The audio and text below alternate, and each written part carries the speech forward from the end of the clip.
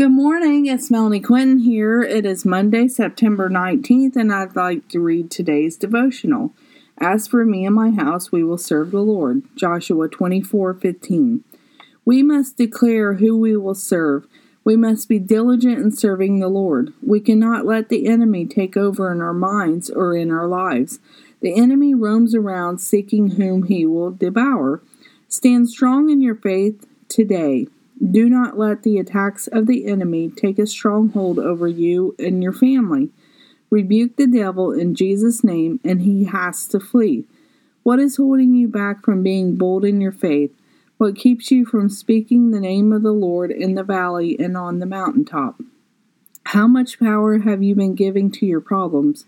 When we focus too much on the problems, we don't allow the power of the Lord to change us among our circumstances. Do not lose faith. Do not lose hope. At just the right time, the Lord will deliver you and I through the mess. He will use this for our good, for we know that He works all things together for the good of those who love the Lord and are called according to His purpose.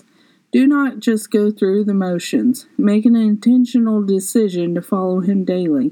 Maybe with a simple prayer like this: Dear Lord, I will follow you on this day. I ask that you lead me in the way you want me to go. I pray that you prepare the way before me. I pray that you guide my family and friends. I pray that you help me discern the way I should go. Be with me this day and always.